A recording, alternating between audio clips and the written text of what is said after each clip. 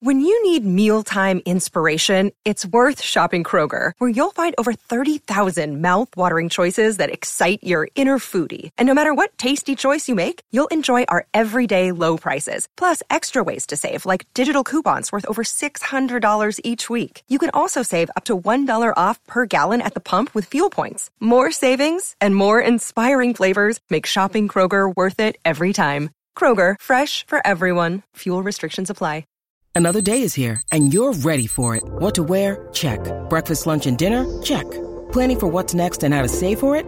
That's where Bank of America can help. For your financial to-dos, Bank of America has experts ready to help get you closer to your goals. Get started at one of our local financial centers or 24/7 in our mobile banking app. Find a location near you at bankofamerica.com/talktous. What would you like the power to do? Mobile banking requires downloading the app and is only available for select devices. Message and data rates may apply. Bank of America N.A., member FDIC. He is not human, he is like a machine, making more podcasts than you've ever seen. Now he's finally back for more interviews. I hope you missed him, cause he sure missed you. It's the Taryn Show, the Taryn Show. Now he's all booted up and ready to go. It's the Taryn Show, a simple name. We're a simple guy with a simple face. It's the Taryn Show. Hello, everyone, and welcome to the Taryn Show. Today, I have a great conversation to show you. I talked with Nicole Maines, who is from Maine. She is also Supergirl, an actor and great person, great fun to talk to. We talked about Supergirl, being an actor, what it was like growing up for her in Maine. She has quite the story there, and I hope all of you enjoy it because I know that I did.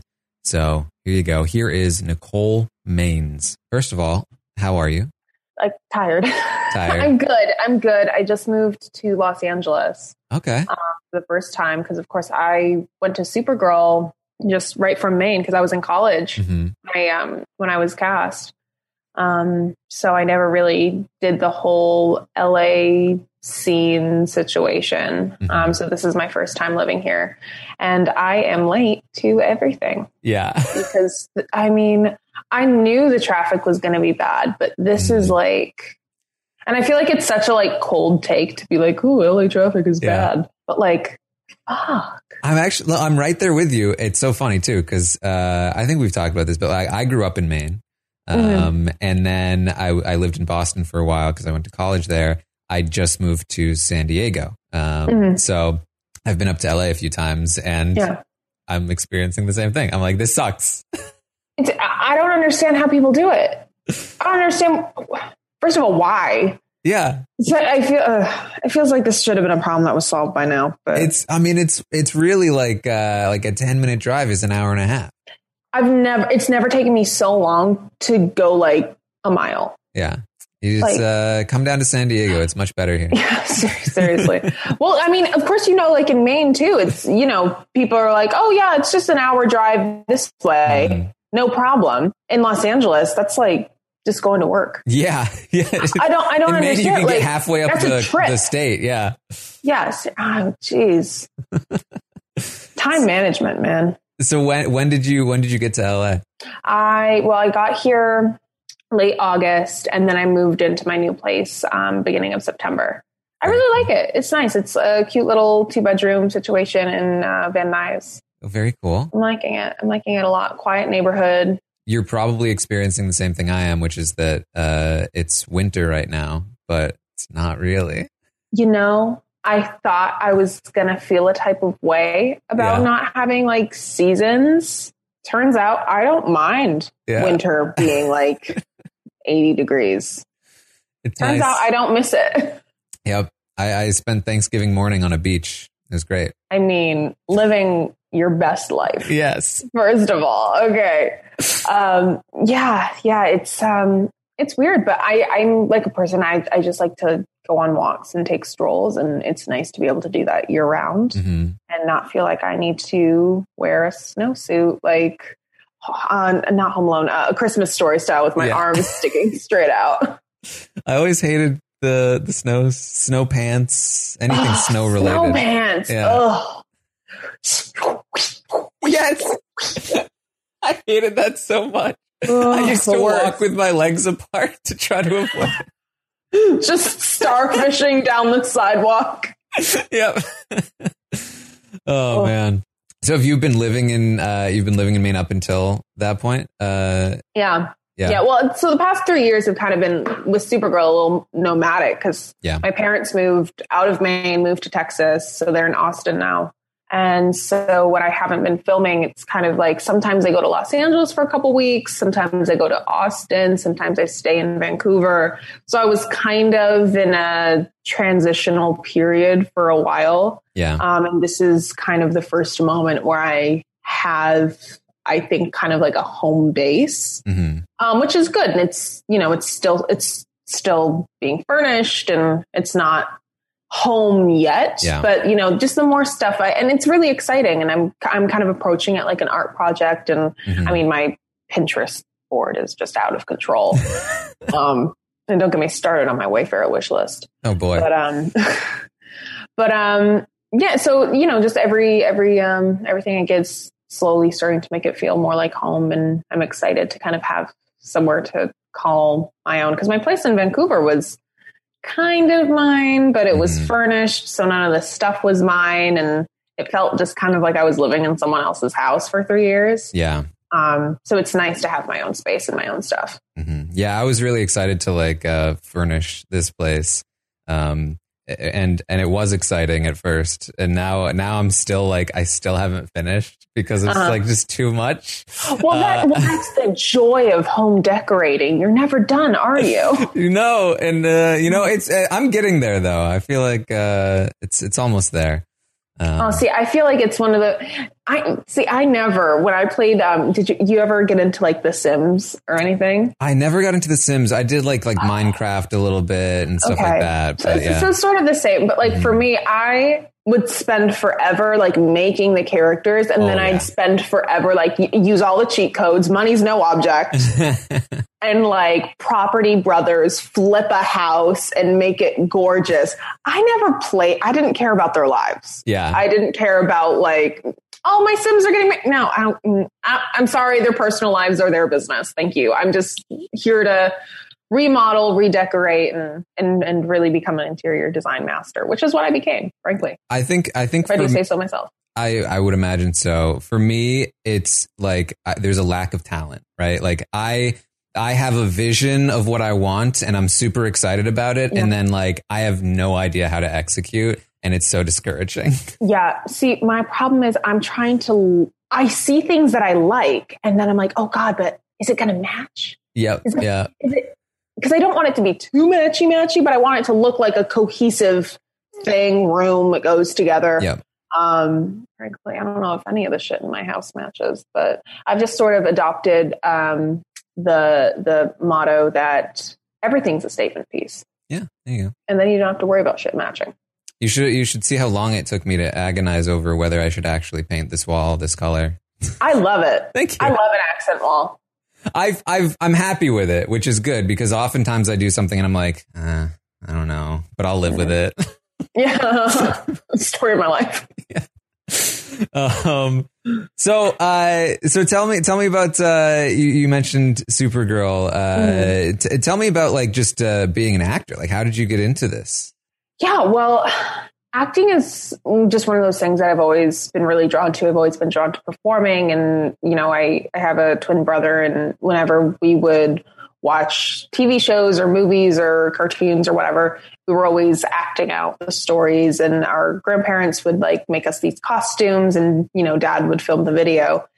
And playing dress up for me was a sort of opportunity to be able to wear clothes, portray characters that I identified with. Mm-hmm. And my parents couldn't really be oh, this is a problem, because they were just kind of it's just dress up. It's fine. He's fine.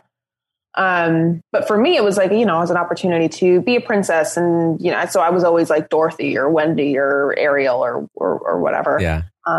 And so I think my love of acting really stems from that, and just a genuine love of playing dress up, because that's essentially what it is. We're a bunch of adult children playing dress up. Mm-hmm.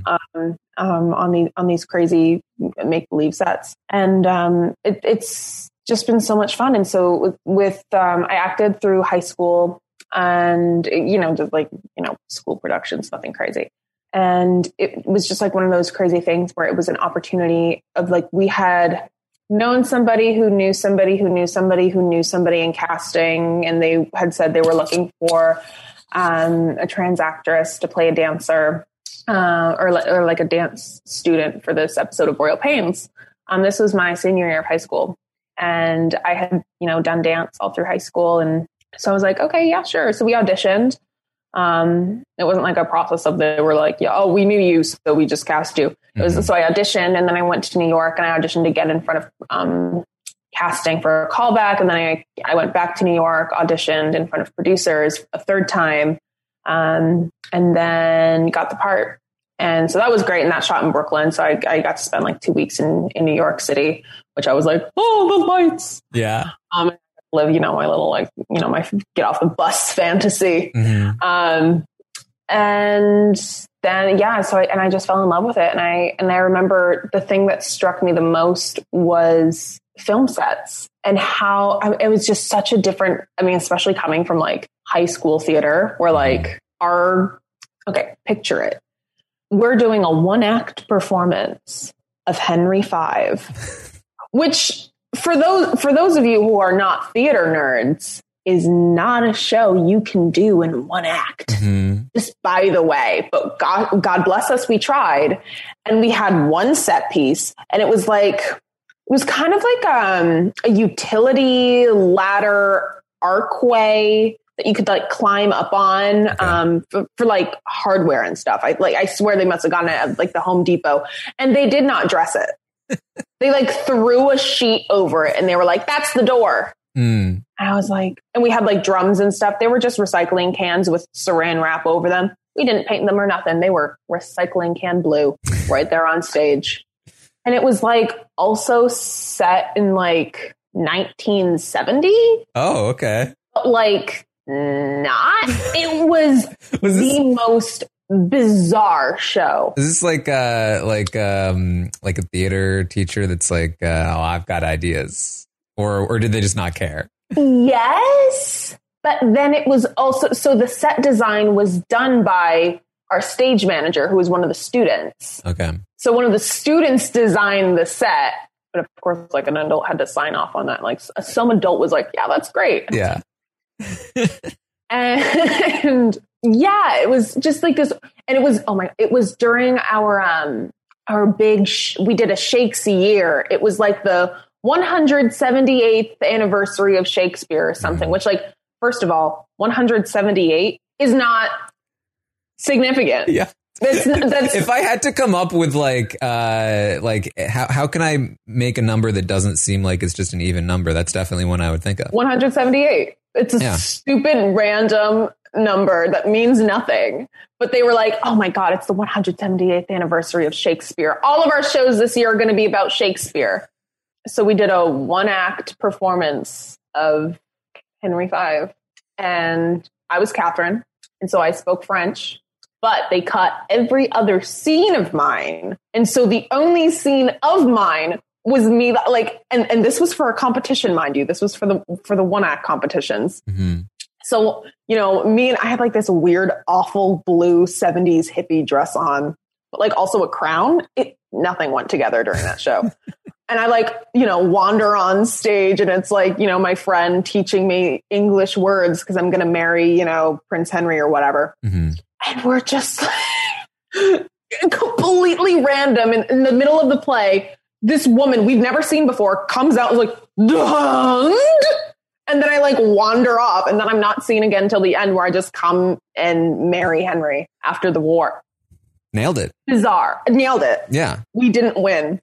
In case you were wondering, Oh, no. we did not win that competition. Spoilers. But yeah, so it just going from like a production like that to being on a TV set in this hospital where everything looks real. All the details are meticulously placed. I mean, they built an entire summer camp, like set, like a cabin for one scene, and it looked just like like you were at summer camp. Like, oh, there's wet bathing suits on the bed, and like it was dirty like a summer camp cabin. It was really, really cool. Yeah. And then of course you look up and there's no ceiling, and it was like the most trippy, bizarre thing. I was just like so impressed by the magnitude and the scale, and I just thought it was frankly magical. I was like, oh my God, I want to do this forever. I want to do this. This is what I'm talking about. This is cool. And then, naturally I didn't act again for 4 years. Yeah.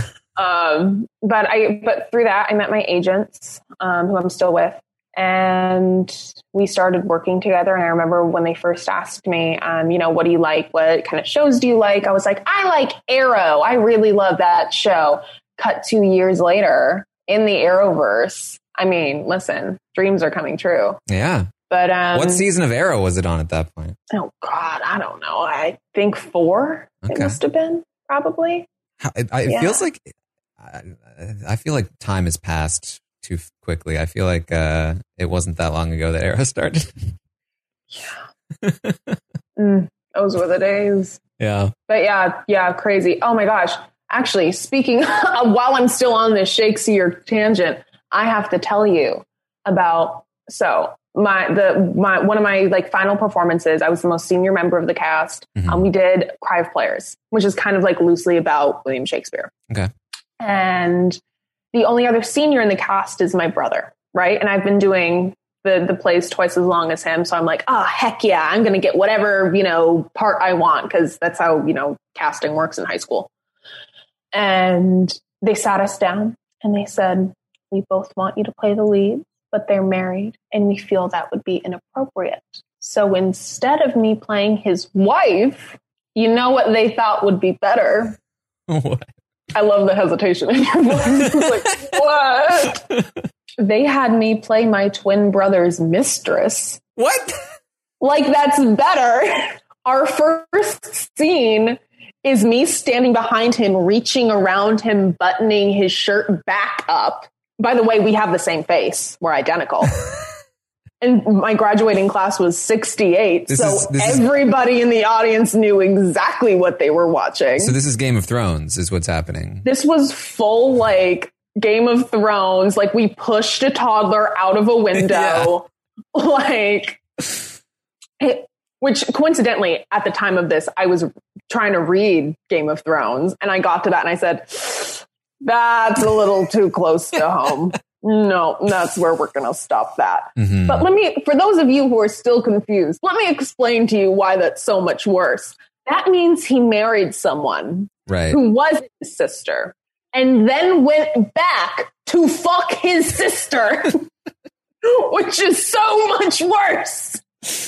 Yeah, I mean, I'm completely with you here. Was this the real reason? Or did they just want you in a different role? Because that's absurd. No, I have no idea. But you know what? Some of the best acting I've ever done, because I kept the vomit in my mouth. Yes. Yeah, I can imagine. The cast list came up and I was like, but I did it. Yeah. Because the show must go on.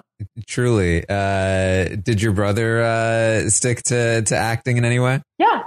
He lives in Chicago now. He's brilliant. He just did his first film. He's really great. He went to school for acting. I did not. Yeah. So he's much better than me, frankly. No, he's phenomenal. He does. I went and saw him. The last thing I saw him in was he did Macbeth. No, not Macbeth. Macbeth? I think it was. He was Macbeth, of course. Brilliant. Yeah. Brilliant. That's awesome. He has a way about him of just playing angry straight men. Yeah. He does it well. Bravo. But he's not angry though, right? Himself. Sure. No. I don't know what he has to be angry about. He got the lead. Yeah. I'm the one who got the downgrade to play his mistress. You're right. I'm mad. I'm still talking about it all these years later. I'll never stop. Yeah. I don't know. Maybe he talks about it too. Maybe he's like, I'm scarred. I don't know about him, but that keeps me up at night. Remember that time I had to pretend that redress you? Hey, well, so you're twins. Yeah. you're both actors. Is this like what is are you very close? Yeah. We've always been really close. It was always, you know, people, the number one question I get asked, they're like, can you feel each other's pain? Yeah. I'm like, yes. No. Like, yes. Hurt, Jonas, hurt. I give myself like sunburns. Yeah. While he's at a job interview. Just to fuck with him. While he's at an audition for a role that you don't want to be his mistress for. So there's surprisingly many. Listen, I could build a career just not being my brother's mistress. Jesus. No. So the number one question I get asked is people always want to know if, you know, what was his reaction when you came out to him as trans? You know, did he have a problem with it?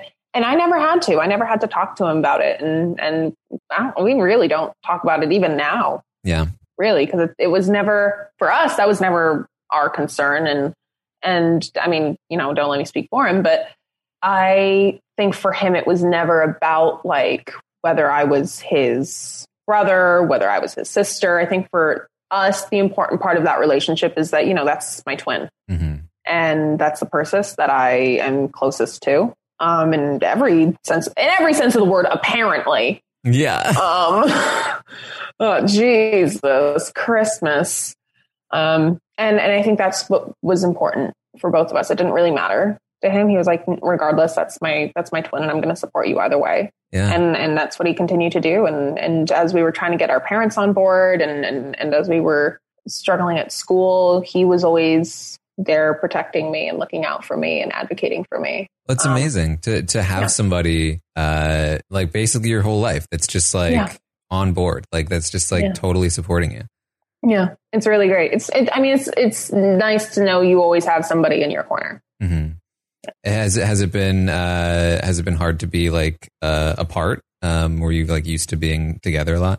No, because, you know, I think now it's gotten to a point where we were together so long. And I think both of us kind of resented the whole, like anytime anyone called us like the twins. Yeah. Like, I mean, I don't know about him, but like for me, that's like everything goes white.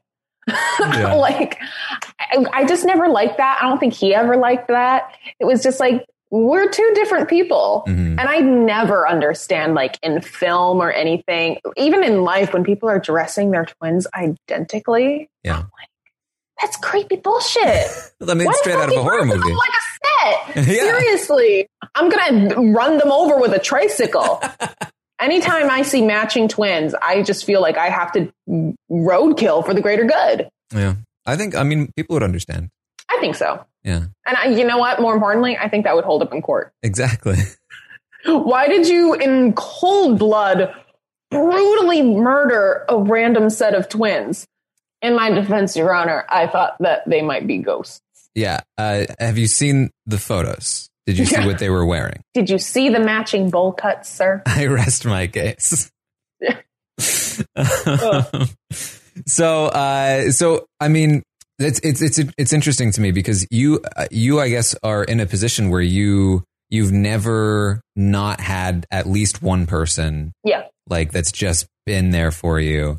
Yeah. So it's hard for me to ask how that feels because it's how you've always felt. But yeah, I'm very lucky. You know, I'm always the first to say, like, you know, I've been very, very privileged and very, very blessed with the family support that I got. Yeah. And even from outside of my immediate family with grandparents, even the support was always there. And I was just reading some of my dad's journals actually, for a writing project I'm doing. He sent them to me. And he was writing about the first summer that we went back to, because I was born in upstate New York. When we went back to New York, we were visiting the grandparents, and my grandpa had called me Wyatt and apologized. And my dad was writing, the first thing my dad had to get used to was the sight of his father apologizing to a child, which was like bizarre for him. And second, you know, I got up and I said, no, it's okay. I know it's hard. Thank you very much for trying. But I always had, like, even when they got it wrong, they were apologetic. And at least to my face, none of my family was outwardly malicious or telling me that I was bad, going to hell, any of the normal stuff that you would expect. It was always, I mean, one of the first memories that sticks out for me is there was like a bookstore, like a sale. And there was a little table outside where this lady was selling books. And there was like this pink, sparkly mermaid book. I don't fucking know what it was about now. It doesn't matter. It was pink and sparkly. And I wanted it because I'm like this. And the woman was like, oh, you can't have that. That's for little girls. You're a little boy. That's not for you. Devastated. Mm-hmm. A couple minutes later, my grandma comes back holding the book and like, just gives it to me. And she's just like, don't worry about it. And I'm sure she told that woman off. Yeah. But because it would be uncharacteristic of Judy not to. Mm-hmm. But yeah, I mean, and I was like 3 or 4 years old. So even as the world around me is like telling me like, no, this isn't for you. This is what you're supposed to be doing. You can't do the stuff you like to do. My family, or at that point, my grandma, was like, it doesn't, who fucking cares? Yeah. It's a book. You're 3. You like it. Here, reading's good. Mm-hmm. And it was nice to always, have that, especially from her. And I would go over and I would stay with her on weekends and she would help me, we'd do my Barbie's hair and dress them up all nice and set them up on the couch and watch, like Disney princess movies.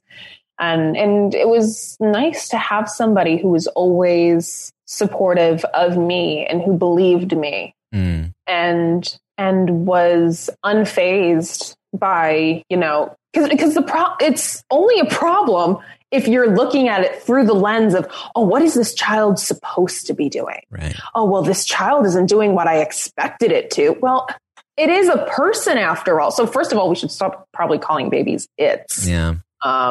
It's like, no, like they're people, they like things they don't like, especially as we get older and we can discern between what we like and what we don't like. Why are we forcing kids to do things they don't like? Yeah. It makes them miserable. It was very obvious it was making me miserable. So what? You're just doing it to make yourself feel better? Mm-hmm. Well, I mean, you grew up in a situation where you had to sort of tell the world who you were. Yeah. And you had to have the confidence to be able to be like, no, this is me, even though you're telling me it's not. Yeah. Like that must take an incredible amount of just like strength, right? Well, yes and no, because it does. But I think that strength is attributed to a strength that I think all children innately have, because we come into this world like covered in blood, naked, screaming, without any of the notions of what is good or bad. All we know is what we like, what we don't like, what feels right, what feels wrong. And as soon as we're able to identify that, we start to. It's one of the first choices that we make for ourselves, is deciding, who am I? Who do I get to be? And so for me, it all came from a feeling of instinct. And it was very, very natural. And it felt like the most natural thing in the world to me, because it was. Mm-hmm. And I didn't know that boys couldn't turn into girls. And I didn't know that it was wrong or weird or a sin, which, by the way, it's not anywhere in that book.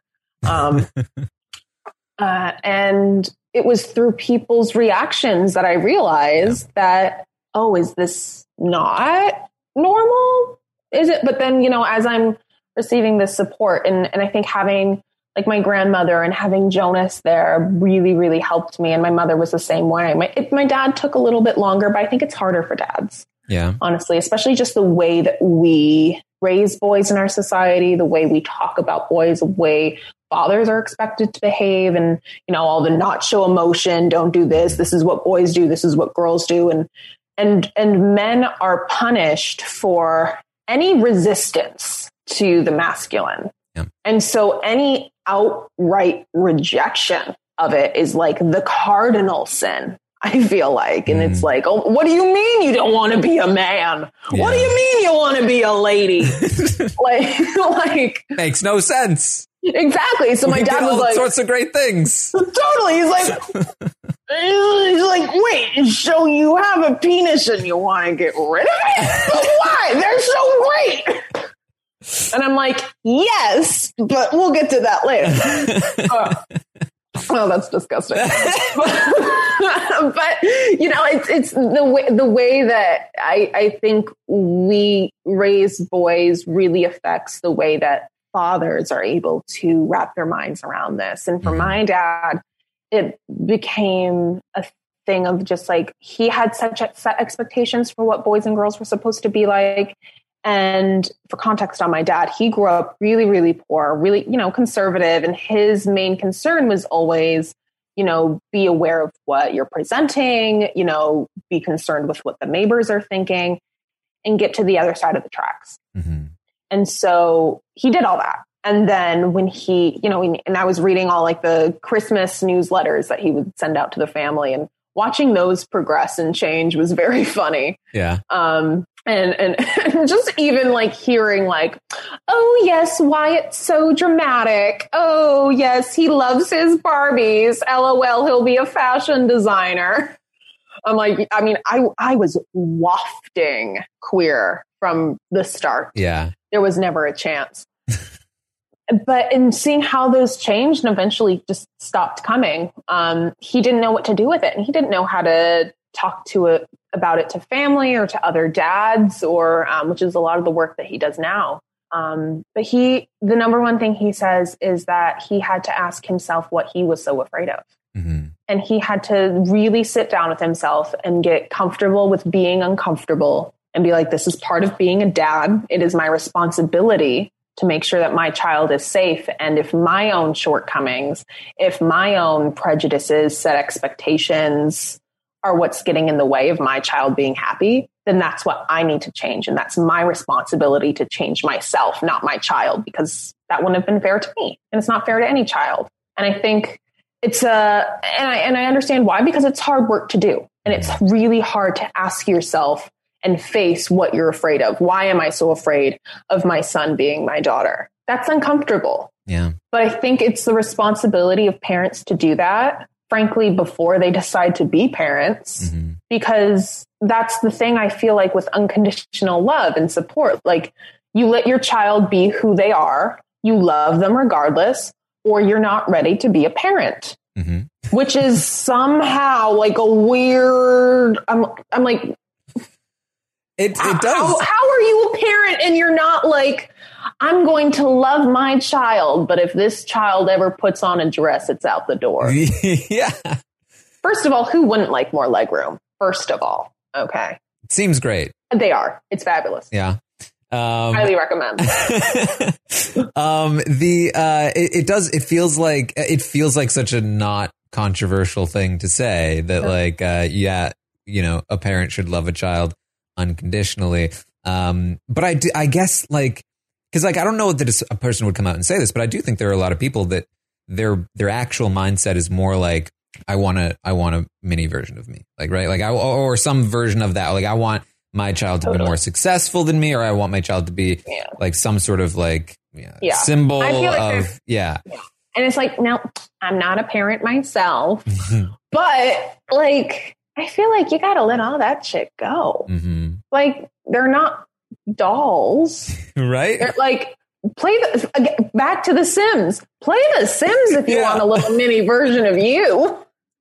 You can be whatever you want in that. But, I think it's, our responsibility as people to, when we have children, to let our child be whoever they are. And the most important thing, and this is what my mother always said, and she said, I didn't care what you did. I didn't care who you were.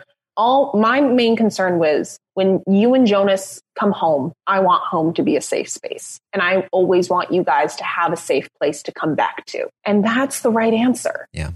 That's what home and parents and what family should be. It should be a safe space. And the fact that it's not for so many queer people is really, really heartbreaking. Yeah. Because it's something that you would think that we all deserve. And we all, frankly, I think we should have a right to. We have a right to feel safe in our own families. Yeah. And shouldn't have to worry like, oh gosh, if mom knows that I tried on her heels while she was out, is she going to kick me out? Mm-hmm. Yeah. I think it's genuinely one of the most devastating impact. One of the biggest things that has such a devastating impact on our entire society is that we all, some certainly way more than others, undergo like a lot of trauma as kids because there is because of that simple thing. Just like we just needed somebody to support us and let us be who we were going to be. And that's it. That's all it took. Yeah. It's a weird thing with giving children autonomy, I think, and really respecting that a child is a person and respecting that in some cases, certainly not all, you're not going to let a child eat candy for dinner, but in most reasonable cases, children do know what's best for them. And children, like I said, all you have is a compass pointing, do I like this or do I not like this? And so if I put on a dress or pants or whatever and I like it, I'll know. If I don't like it, I will also know. And if I don't like it, don't then make me put on the dress again, Linda. Like, it's not that important. And the same thing goes for, like little girls. If little girls don't want to wear dresses, don't make the girl wear the dress. Let the girl wear pants. Yeah. I thought we were past this a long time ago. Yeah, it's. I think part of it too has to be that, like, I feel like the baby stage probably does some damage here because I think parents get used to being completely in control, and it slowly happens that you're not. Yeah. It's a shift. Yeah, it's a shift. Yeah, you have to go from. Again, I'm not a parent, so I don't know. But you're going from, really having full responsibility over every single thing. And then as we grow, you have to kind of let that person decide for themselves who they're going to be. And that's not even just a queer thing. I think that's everybody. If a child is more drawn to painting or creative stuff, yes, encouraging that kind of behavior and just letting kids play and explore and try new things. And it all comes back to just having like expectations around children. And it's not fair, frankly, to force those on people. Really, I feel like you can extrapolate that outside of even parenting. Like let people live their own life. Let people be who they want to be. A shocking amount of problems can be traced back to people not minding their own goddamn business. Yeah. I feel like it's one of those memes that it's like society if people just minded their GD business, and it's like flying cars and all that shit. I guess, you gotta struggle. It would be too easy. Yeah, apparently. Apparently, it'd be too easy without the childhood trauma. I don't know. Call me crazy. Somebody at some point set the difficulty level to hard. They were like, this game would be way too boring if it was set on easy mode. Yeah. Hey guys, it is Ryan. I'm not sure if you know this about me, but I'm a bit of a fun fanatic when I can. I like to work, but I like fun too. It's a thing. And now the truth is out there. I can tell you about my favorite place to have fun. Chumba Casino. They have hundreds of social casino style games to choose from with new games released each week. You can play for free anytime, anywhere. And each day brings a new chance to collect daily bonuses. So join me in the fun. Sign up now at ChumbaCasino.com. No purchase necessary. VGW Group. Void where prohibited by law. See terms and conditions. 18+.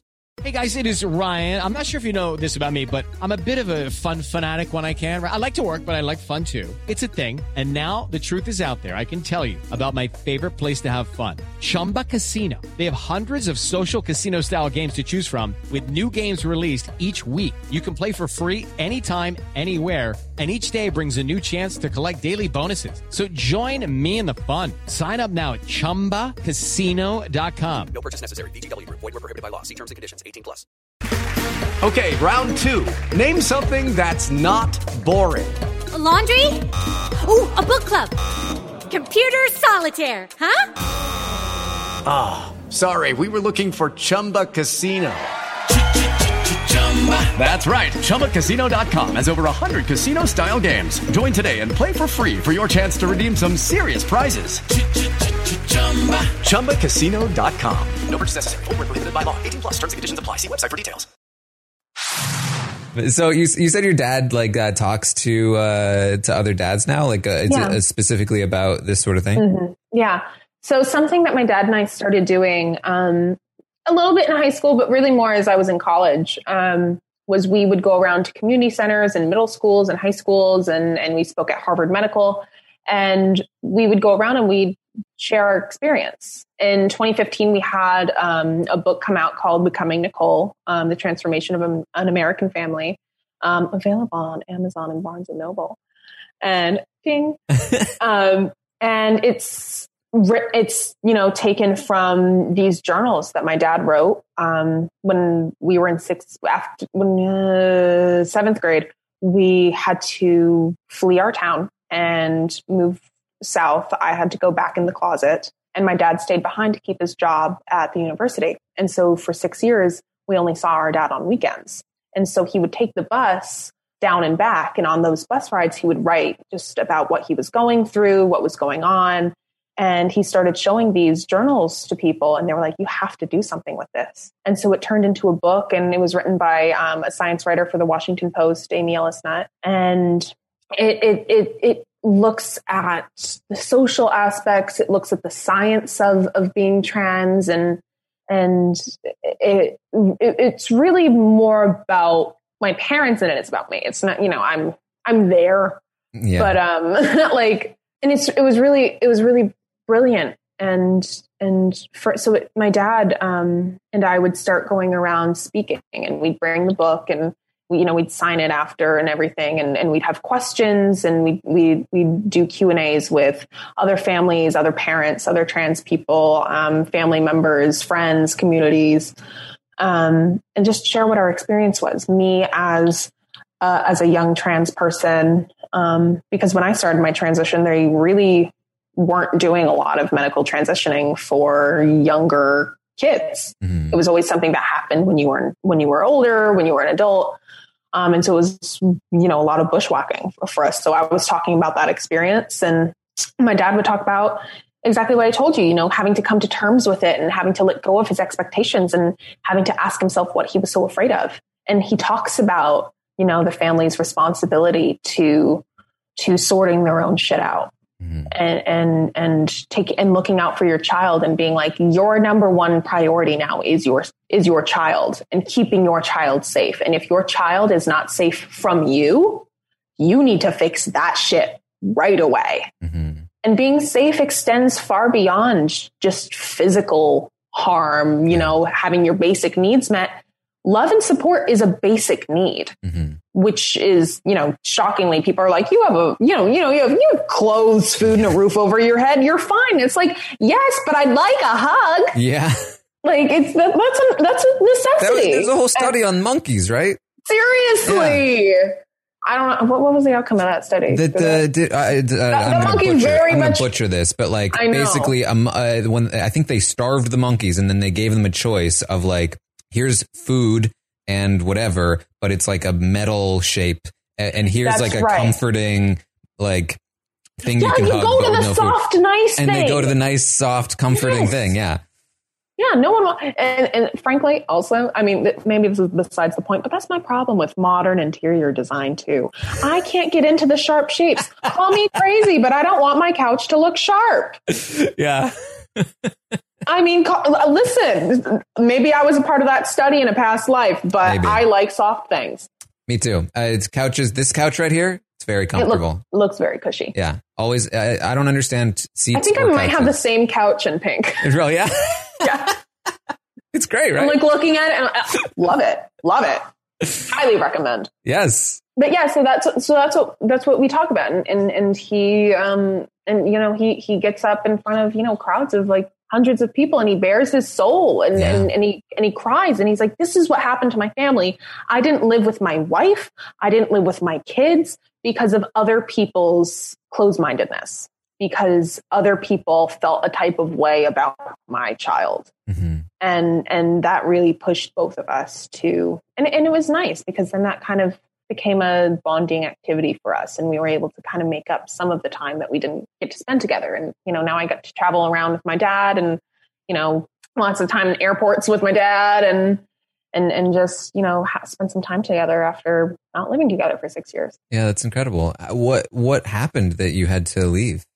So I started transitioning when I was in first grade, and we did a very slow sort of thing. Like it was like that first year was really like, okay, maybe you can wear a pink t-shirt like every other day, maybe. Yeah. It was like baby steps. Like people talk about it like they like pulled me out of school and like stuck a shot of estrogen in my butt.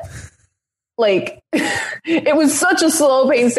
First of all, I would have loved if they'd have done that, first of all, because I was like, come on, let's pick up the pace. Because everyone was moving at such a slow as death pace because everyone wants to make sure they're like, are you sure you're trans? Yeah. Maybe you're gay. Like it's bizarre to me how overly cautious people are, because like being trans is like the worst thing they could imagine. And it was a slow process, and sort of every school year we'd tack on a new thing, like, okay, now you can grow your hair, okay, now you can do this. And in fifth grade I was fully transitioned, and I was wearing skirts. That was a big thing for me. I wasn't allowed to wear skirts even until I was in fifth grade. And everything was fine, and I was using the girls' bathroom because all the girls are my friends. Because that's the other thing. Kids don't give a fuck. Kids really don't care because they don't know that. Again, same thing as me. They didn't know it was supposed to be wrong. Yeah. They just, I was like, and it was part of my introduction. I said, hi, I'm Wyatt. I'm a boy who wants to be a girl. What's your name? They're like, I don't know. Hi, I'm Ryan. I like the color red and trucks. Yeah. Like it was on the same level as trucks. Or maybe trucks are just on the same level as profound gender experiences. I mean, look, it takes a lot of courage, I think, to like trucks in a car society. Brave. Yeah. Brave, frankly. Yeah. I mean, listen, and frankly, it is brave to even drive near one. After Final Destination, I can't. I hate driving near trucks it's terrible. Especially in LA. Yeah. But yeah, and everything was fine. So I was using the multi-stall girls' bathroom, and there was a student in my class, a boy, mind you, and his grandfather was a part of a special interest Christian right group, as they always are. And they did not think that it was good that a boy was using the girls' bathroom. So their answer was to have a boy use the girls' bathroom. And they sent the grandson in after me as a political statement. And he said that my grandpappy says we don't have to have any faggots in our school. And at that point, the school stopped working with us. And they'd been fully cooperative up until this point. And as soon as they started getting pressure from this grandfather and from this group, they were like, well, why can this boy use the girls' bathroom and this boy can't? They pulled me from the girls' bathroom and they put me in the staff bathroom, away from all the other kids. And they said, well, if Nicole's the problem, then Nicole just won't use the girls' bathroom anymore. And what that did was that sent a message to the rest of the community that said, hey, here is this child who is so different from the rest of you that they cannot be permitted to exist in the same public spaces, which feels like something we've done before. I feel like every time a social issue comes up or a civil rights issue comes up, the first thing to happen is people lock the bathrooms. And people get like, okay, now where is this different person going to pee? Because that's what I'm frankly concerned about. And they should have their own bathroom. Like, why do we keep going back to that? No. Yeah. Separate is not equal. It's never been equal. It never worked. Why is it bathrooms too? It's like the worst place. Because people, I guess, get in a weird state of vulnerability when their pants are around their ankles. Yeah, I guess so. I don't know. People are shy poopers. But I'm like... I have a condition. I just can't go if I'm worried that there might be somebody I don't understand. I have a condition. If there's a possibility there's a tranny in the bathroom, I just can't go. My delicate stomach. It's so weird. But yeah. So they pulled me and they sent a message to the rest of the school and they just stopped working with us. And it was never the same after that. And we kept trying to reopen these channels of dialogue, and it only got worse. They gave me a bodyguard to make sure I didn't go into the girls' bathroom because sometimes I'd slip in because, rebel. And so they gave me a bodyguard who was just an adult who followed me around and made sure I was using the right bathroom. And if I got up to go to the bathroom from class, the teacher would stop me at the door and tell me to wait for whoever's following me that day, because it was always different. Mm-hmm. Meanwhile, the bullies are roaming the halls free. They don't get a bodyguard to make sure they don't bully people. And the bodyguard didn't even do shit because the bullies were so bold as to keep harassing me in the direct presence of said bodyguard. Yeah, I don't think bodyguard is the right word here. They called it the eyes on program. I called it the eyes shut program because their eyes always seemed to be shut when I was getting blatantly harassed in the hallways. Yeah. But yeah, so it was just, and if we'd go to a field trip or somewhere, the school would call ahead and they'd say, oh, hey, here's this student. I know it looks like a girl. Don't let them use the girls' bathroom at your facility. And not everywhere has a gender neutral facility. So, sometimes you just hold it. Mm-hmm. And so it just got to the point where it wasn't, we were going to go. I think the final straw was I was in the outing club and I was going to go on a whitewater rafting trip, and it was a camping trip. And they said, well, she can come, but she can't stay in a tent with the other girls. And I was like, these are all my best friends that are going. Like, I've slept in the same bed as all of these girls. And they're like, no, can't do it. Okay, well, what if we get a signed permission slip? We sign from every parent saying that they're okay with Nicole coming on the trip. Nope, can't do it. And it became very, very clear that they were not looking to change what they were doing. So my parents and my mother and Jonas and I packed up and we moved to Portland, and my dad stayed behind in Orono to keep his job. And so that's where that all came from. And then we ended up filing suit against the school district on the grounds of unlawful discrimination. And that went to the Maine State Supreme Court, and it set a precedent because that was the first time that a state Supreme Court had ruled in favor of a transgender family, because this was all happening 2007, 2008. Wow. And as of 2005, sexual orientation and gender identity were a protected class under the Maine Human Rights Act. Mm. However, that court case still took 5 years to get settled, even though it was already on the books, because the justices, they wanted to be like, okay, but do we follow the law in this case? Should we? Because no one wanted to be the first people to decide which side of the fence this issue was going to fall on. And we just got lucky that, frankly, that the right people were on the bench at the right time. But it set a precedent for other cases like that, because what was special about that is that it wasn't special at all. Mm-hmm. The exact same thing is happening to trans kids all over the country. And frankly, still in Maine. I still hear from kids, and especially in more rural parts of the state, that are like, my school's not letting me go where I need to go. And I'm like, I did not fucking fight a 5-year lawsuit for this shit. I mean, I just found out there's a anti-trans sports bill in Maine right now, trying to ban transgender girls from school sports. And I'm like, we went through all this shit before. Why are we going back to it? It's rehashing the same stuff over and over and over again. And it's the same conversation. It's like with the bathrooms. It's just trying to decide, okay, can we still discriminate against these people? Yeah. Okay, well, can we discriminate against these people? Okay, well, surely these people don't deserve rights. Like, I don't get it. Yeah. When were you involved in the decision to file the suit? Not really. I think that was more of my parents' decision. Like, I obviously signed off on it. Yeah. But I think that was more their call, because I was in 6th grade. That wasn't really my call to make anyway. How did you feel about it at the time? I felt that it was appropriate. Yeah. I was like, I have to leave my school. I have to leave my friends. I have to move away from my dad, away from my house that I loved. I had a whole giant forest in my backyard that I got to explore and have a great time climbing trees. I had to leave all of that behind to go back in the closet and not tell anybody who I was and be ashamed of who I was. Yeah. So I was like, good. Yes, we should. They fucked us. Well, because I feel like, that's an amazing thing, right? I imagine this is something that you're proud of. Oh, absolutely. When did you feel like that source? Like, when did you feel that pride of like, hey, I'm actually doing something here? When we won. Yeah. When we won, I was like, oh, fuck it. Yeah.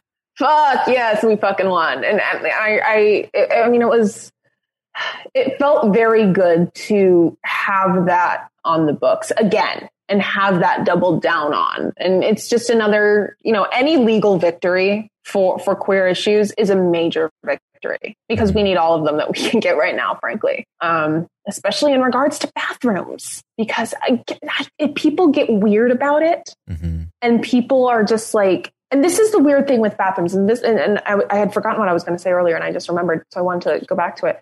It's a weird thing about bathrooms because people are so concerned that like people are just going to like walk in and like molest somebody in broad daylight. Which, couple things. I want you to tell me the last time you ever made eye contact with another person in a public restroom, let alone talk to them. Spoke to them, had a conversation. Who's molesting people in a bathroom in broad daylight, in public? Yeah. Second, there is no bouncer. You do not have to dress up like a woman to go into the woman's bathroom. There is oftentimes not even a door. Just walk in. There is no guard. Third, let's entertain for a moment. And I don't want to use the word entertain because I think it's a ludicrous argument that should not be entertained. But if somebody did think that transgender legislation allowing trans people to be who they are and being recognized for who they are, if someone did think that granted them any kind of leniency, loophole, whatever, and they put on a dress, went into the public girls' restroom and sexually assaulted someone, the sexual assault is still illegal. Yeah. It's still a crime. Like, letting trans people be who they are in no way, shape, or form legalizes sexual assaults or harassment in any sense of the word. It's just like this weird, like someone saw like Silence of the Lambs once and is like, oh, geez, oh my God, are they all making skin suits out of women? Oh, well, we have to protect ourselves. I'm imagining just like a horde of sexual assaulters just like waiting for legislation to be passed so that they're allowed to go in.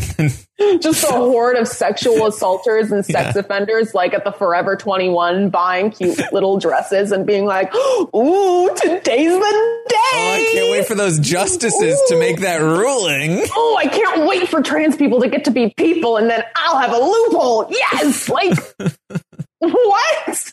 It's bizarre. It's a bizarre, and it's a non-issue, and it's all smoke and mirrors to distract from what's actually happening, which is, Republican congressmen having sex with little boys in bathrooms. Yeah, which is much more common. Yeah, when you asked when's the last time I made eye contact with somebody in a bathroom, it made me remember that when I was a kid, there was an Army recruitment guy who went next to me in a urinal and tried to recruit me into the Army as we were going to the bathroom, which was no joke. That's my nightmare. That's my hell. That is my personal hell. It was not great. Being at a urinal and having someone try to recruit you for the Army. Yeah.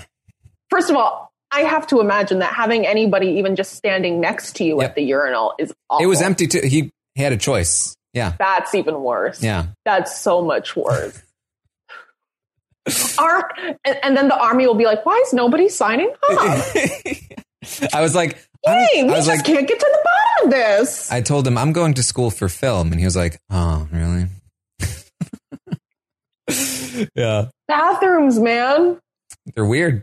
People don't know how to behave in them. Apparently.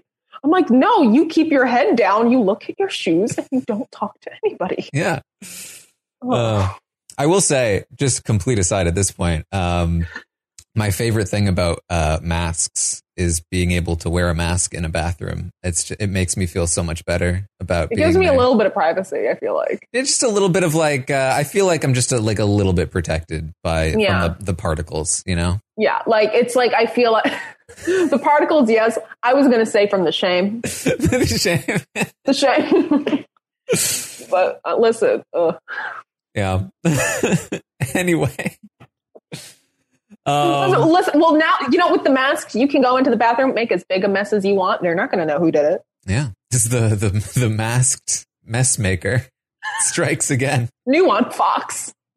Masked Singer. It's a little old. Are we going to allow masks in bathrooms anymore? You can't say that because someone's going to take that seriously. Oh, boy. Someone's going to start a movement. Yeah, I forgot they already don't like that. Some anti-masker is going to be like, you're right. We need accountability in bathrooms. Facial recognition for all bathroom entrants. No, that's my hell. So you had to move, and this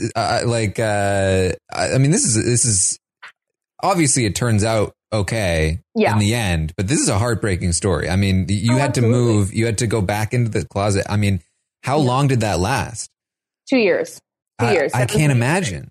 It was a complete shift in how I interacted with my peers. Yeah. Because in elementary school and in 6th grade, I had never had to worry about who people were bullying me because of who I was, but I got to be who I was. Yeah. And I didn't have to feel like that was something that I ever needed to hide because that was something that I never had from a very early age. I was like 3-4 years old when I came out to my parents because I didn't think there was anything wrong with it. I was like, oh, why shouldn't I tell my parents? Obviously, my caregivers should know what's going on with me.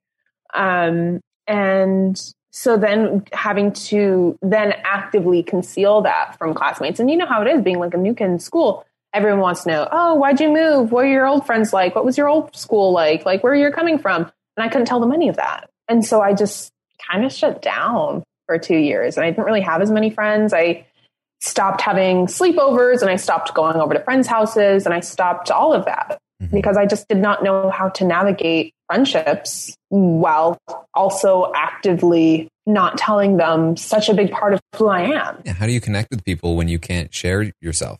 Exactly. It's like it's a big part of my history of how I've lived my life, the lens through which I've lived my life. And I can't share that with anybody. So how am I going to really have meaningful relationships with any of them? I was in an acting troupe. That was one thing I did. I was in an acting troupe, an all girls acting troupe. And one of my classmates was in the group too. And one time we were walking down the stairs and she told me, yeah, gee, it's so nice to have you in the group. You couldn't be here if you were trans. And I was like, and I had the moment. I was like, if I throw this bitch over the railing, it'll look like an accident. And I was like, good thing I'm not. That's me. Good old cisgender Nicole. You can count on her. It was like, that was like the whole world stopped. And I don't know. I was like, I don't know if she read an article, like because there were newspaper articles like written about our family. Like we tried to keep our name out of them, but because the grandfather was on a full tilt, like media frenzy, like look at what this school's doing, articles, newspapers, op-eds, the whole 9 yards. It was for a total. And I mean, you want to talk about evil for a second. Let's talk about subjecting a 5th grader to all of that. I've still never spoken to this man or been in the same room as this man. And that is what is the most mind-boggling to me, is that someone could just completely upheave, ruin, destroy my life without ever being in the same room as me, without ever having to look me in the eye and tell me what he's doing. And I find out years later, just a couple years ago, he was arrested for vandalizing some pride monuments in Bangor. It's not surprising. And we're like, Paul, back at it again. But frankly, I think the best way that we can get back at this guy is because he did spark a landmark case that set a precedent for transgender rights in this country. Yeah. I think that we should offer him a spot to be a grand marshal of a pride parade. I think that'd really make him mad. Change maker. I think we should just be like, thank you so much for everything you've done for our community. You have really moved the gay agenda forward. Pioneer. Yeah. I mean, listen, the best revenge is a happy ending, but the best revenge is apparently making him ride a float. Yeah. I've never ridden a float before. I've never ridden a float before, but I've like ridden in a parade, like in a car. Yeah. But I have to imagine a float's fucking cool. I feel like surely even this guy would on some level be like, that's kind of Hold it down a float right now. Right? He would absolutely deny it to himself. But of course. Yeah. Oh, he'd have to pray on it. This is unclean feelings. Can't enjoy floats. Lord, what do I do about wanting to be on this parade float? I know it's a sin. God being like, no, it's the fuck not. What is wrong with you? Do you think I care? What do you think floats are for, dude? That's the number one thing I'm always, whenever people are like citing religion or anything for their bigotry and for their hatred, and when they're being like, oh, God hates us, I'm like, I'm sorry. You're trying to tell me that the furnace of all creation, first of all, is man. Second, cares about one, you. Two, what's in your pants? The creator of everything, of the entire universe, cannot stand the thought of a trans person. That is what keeps it up at night. Mm. Okay. Sure. Not like Dormammu or something, but like, no, trannies. That's the nightmare. Yeah.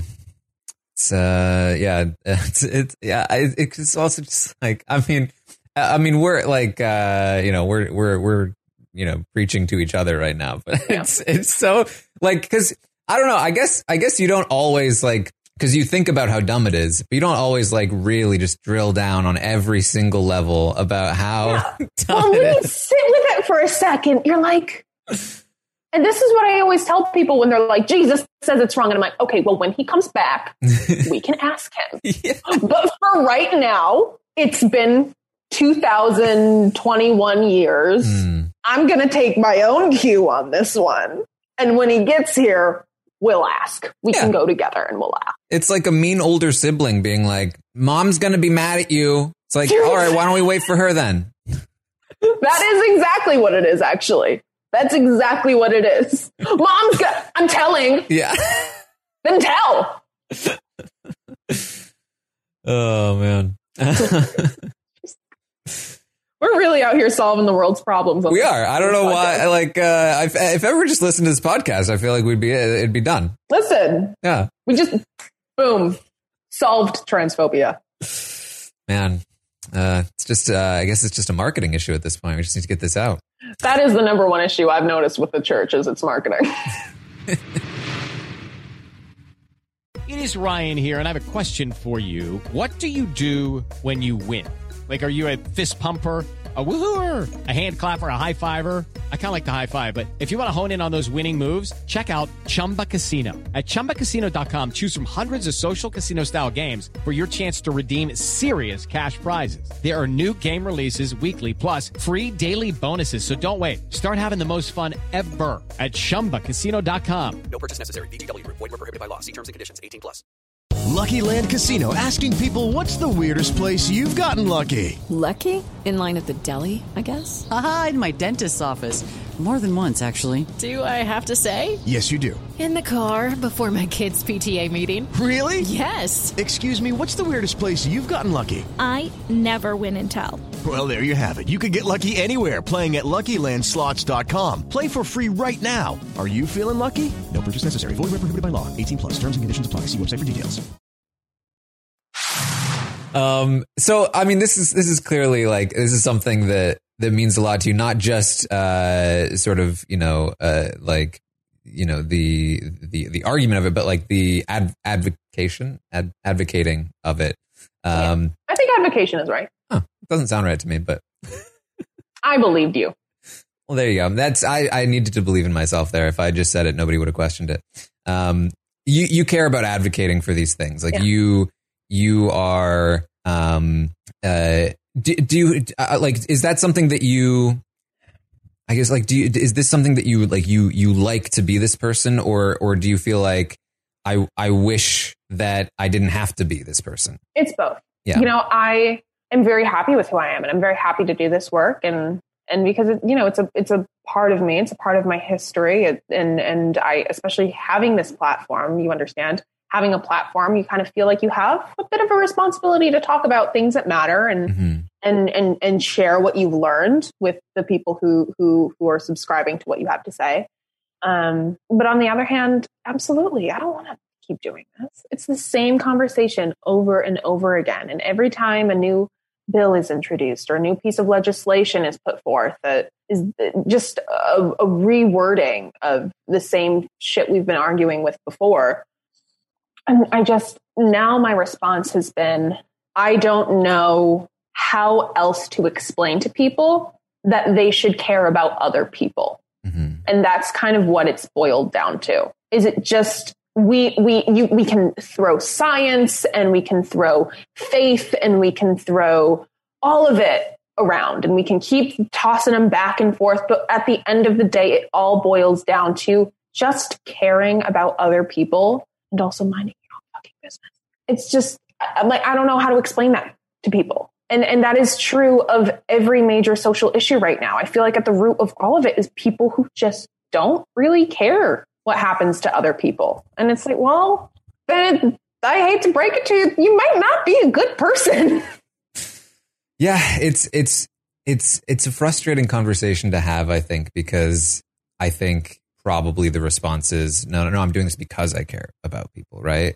And that's where the difficulty comes in. Yeah. Because a lot of people think that they are doing the right thing. Yeah. And that's what my dad told me. He always was like, Nicole, you have to have faith that most people are good people. You know, there's like 5% of people who are just nasty. You can't, you know, no point in giving them airtime, listening to what they have to say, because it doesn't matter. Most people in this world are good people and they just don't know it yet. Mm-hmm. And that's what he always told me. Yeah. And like for him, like he wasn't about to, you know, obviously like cuss at a trans person passing him on the street, but you know, he wasn't about to talk to them either. Yeah. He wasn't about to, you know, but now, you know, that's the community that came to his aid when we needed it. And that's what really opened his eyes when we were struggling, when our family had to split apart. It was, you know, the nose piercing, purple hair, mohawk,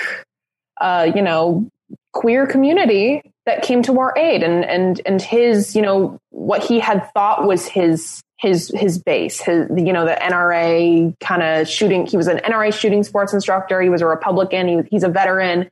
He's like, all of that was just kind of like, yeah. And so that's what really sort of made him realize. But most of the people, again, are good people. They just don't know it yet. And they just have to be given a reason to care. Mm-hmm. And that's what I talk about. I'm like, you do not know if your child is going to be trans. You do not know if your grandchild is going to be trans, if your child is going to fall in love with a trans person. Like, you don't know at what stage in your life you will be confronted with this, but I promise you, you will. You will meet a trans person, especially now more than ever.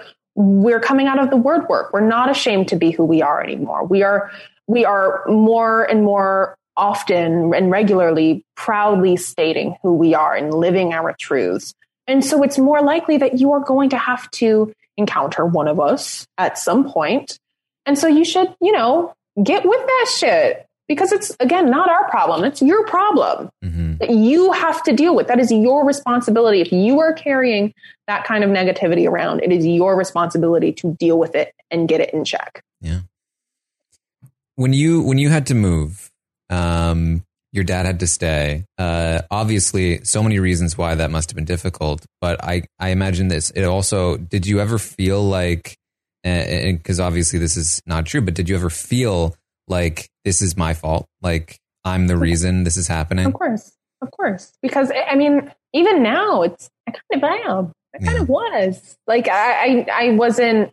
I mean, obviously the reason was people's bigotry, and it was the school's fault and this grandfather's fault. But I recognized that I was kind of the catalyst for that. And I couldn't help but feel like some responsibility for breaking my family up. And that was a really hard thing to grapple with. Yeah. Because it's like, it's reasonably, I understand that it had to do with my being trans. And yes, obviously, if I wasn't trans, that wouldn't have happened. But also that wouldn't have happened if people minded their own business. That wouldn't have happened if people just trusted that I knew who I was. That wouldn't have happened if really they had gone about it in literally any other way. Or just even looking at the law, knowing the law, being aware of the law, and telling this grandfather, yeah, you can sue us all you want, but as according to, you know, the Maine Human Rights Act of 2005, we're doing what we are legally obligated to do, which is allow this child to be who they need to be. Mm-hmm. How much of was there? You said for 2 years you had to sort of like go back into the closet. Was there like a moment that it ended? Was it like when you finished school? Like, yeah, when I went into high school, we started going to a private high school that was really, really progressive and was really proactive in making sure that it was a safe environment for me and for Jonas. And so my parents, they were like, okay, yeah, you can be out at this school. And the challenge that I noticed was I had forgotten really how to come out to people. Yeah. Because I hadn't had to do it in so long. I was like, oh God, how do I even begin to broach this subject with my classmates? Well, also for 2 years, that was like super negative. Like, super, can't do that. No, my parents were like, if you tell somebody we're going to have to move again, it was like under fear of like picking the whole family up and moving again. Mm-hmm. This time to like probably California or something was what they said. But when so the first girl I came out to was a girl I had grown close to. I went to Waynfleet, and so every fall at the beginning of the school year, they'll send the grades out into the main wilderness to just like get along team building. They called it outdoor experience. My very first year, our guide got us lost in the woods. I was like, oh great, first year of high school, I'm going to die in the woods. But there was this girl I had gotten close to named Leah, and on the bus ride back, she came out to me as pansexual, actually. And so that was kind of like, oh, I know you're going to be a safe space. Yeah. And so then I was able, and totally fine. She was like, oh my God, that's awesome. She asked me like follow-up questions, and we like talked about it in a positive way. Mm-hmm. For the first time in ever, somebody thought me being trans was cool. Yeah. And that is kind of why I tell people why it's so important to make yourself known as a safe space. And that's something everybody can do. Everyone always wants to know, well, what can I do to help? Well, how can I be an advocate? I'm not an advocate. You share what you see on social media. You let people know that you're a safe space, because doing stuff like that makes it so much easier for a trans person who's going through all that, who doesn't even know how to begin to broach that subject. Yeah. And just kind of like, oh my God, thank you for kind of just like, just kind of providing us a boost. We really need that, because you don't know what somebody's reaction is going to be. Mm-hmm. I've seen people, go from perfectly nice to, like, I was a door-to-door canvasser for Quality Maine for a while. And my friend Austin, went to this one woman's door, and she shook a cross in his face and slammed the door. I was like, I just wanted to like go back to that woman and be like, girl, you're doing it wrong. Yeah. Like you're using your, endlessly exhausting. Yeah. Endlessly. I helped do phone calls for the, I don't even remember, Yes on One or No on One. It was the gay marriage thing. It switched. Yeah. I remember one year it was yes. The other year it was no. I think it was no, right? Because the governor made it legal and they were trying to knock it down. And so we were trying to, we lost that one. Yes, because it was no on one that we lost. Yeah. And then a couple years later, it was yes on one, because then it was more of a like legalize it. And so we were like, yeah. And that, because I remember the no on one had the green posters and the yes on one had the orange posters. And that was part of the problem too, is that it was confusing to like explain. And that was part of my problem. But I did have people yell at me over the phone about it. It's really hard work. Yeah. It's really, really hard work. I did phone baking for a while too. I can't do it. I have such phone anxiety. Oh, but I mean, that's what like, that's what you have to deal with all the time when, in terms of like, just like any random person, totally. You have no idea how they'll respond to who you are. Yeah, totally. So it's like, if you can let somebody know that you're a safe space, please do, because I guarantee you it's so fucking nerve-wracking. It's getting better. It's getting really, really better. I'm less and less hearing horror stories from kids about their families and about their parents, and about their schools. But there's a long way to go. As long as it's still happening, there's work to do. Yeah. Well, you said you got onto, what was it? Royal Pains? Yes. I remember that show. It's funny too, because I also met Brendan when we played Sequester, and I had seen multiple things that he was in. And even just recently, he was like, "Oh yeah, I was in that movie, The Guest." And I was like, "I loved that movie." Like, that's the best thing. now being friends with so many actors, it's fun to flip through the channels and be like, that's my boo. I was a couple years ago, I was sick and I was quarantining in a hotel room because I'd flown to Los Angeles and got like some crazy like throat virus. Wow.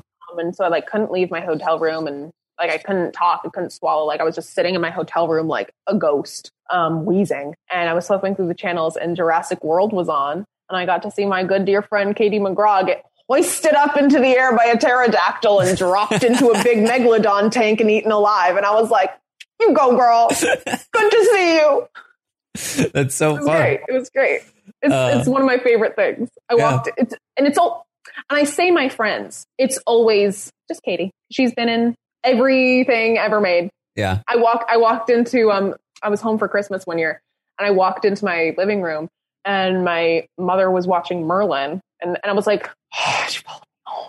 It's weird. It's bizarre. It's a really bizarre feeling. Like just seeing people, I'm like, I just saw you. And now you're like, I have a terrible case of the fangirls. Yeah. Because I'm like, my friends are cool and I get excited when I see them in things. Yeah. I mean, it's cool. Were you always, you always liked acting, but were you always into like watching movies and shows? Yeah. Loved. I loved watching them.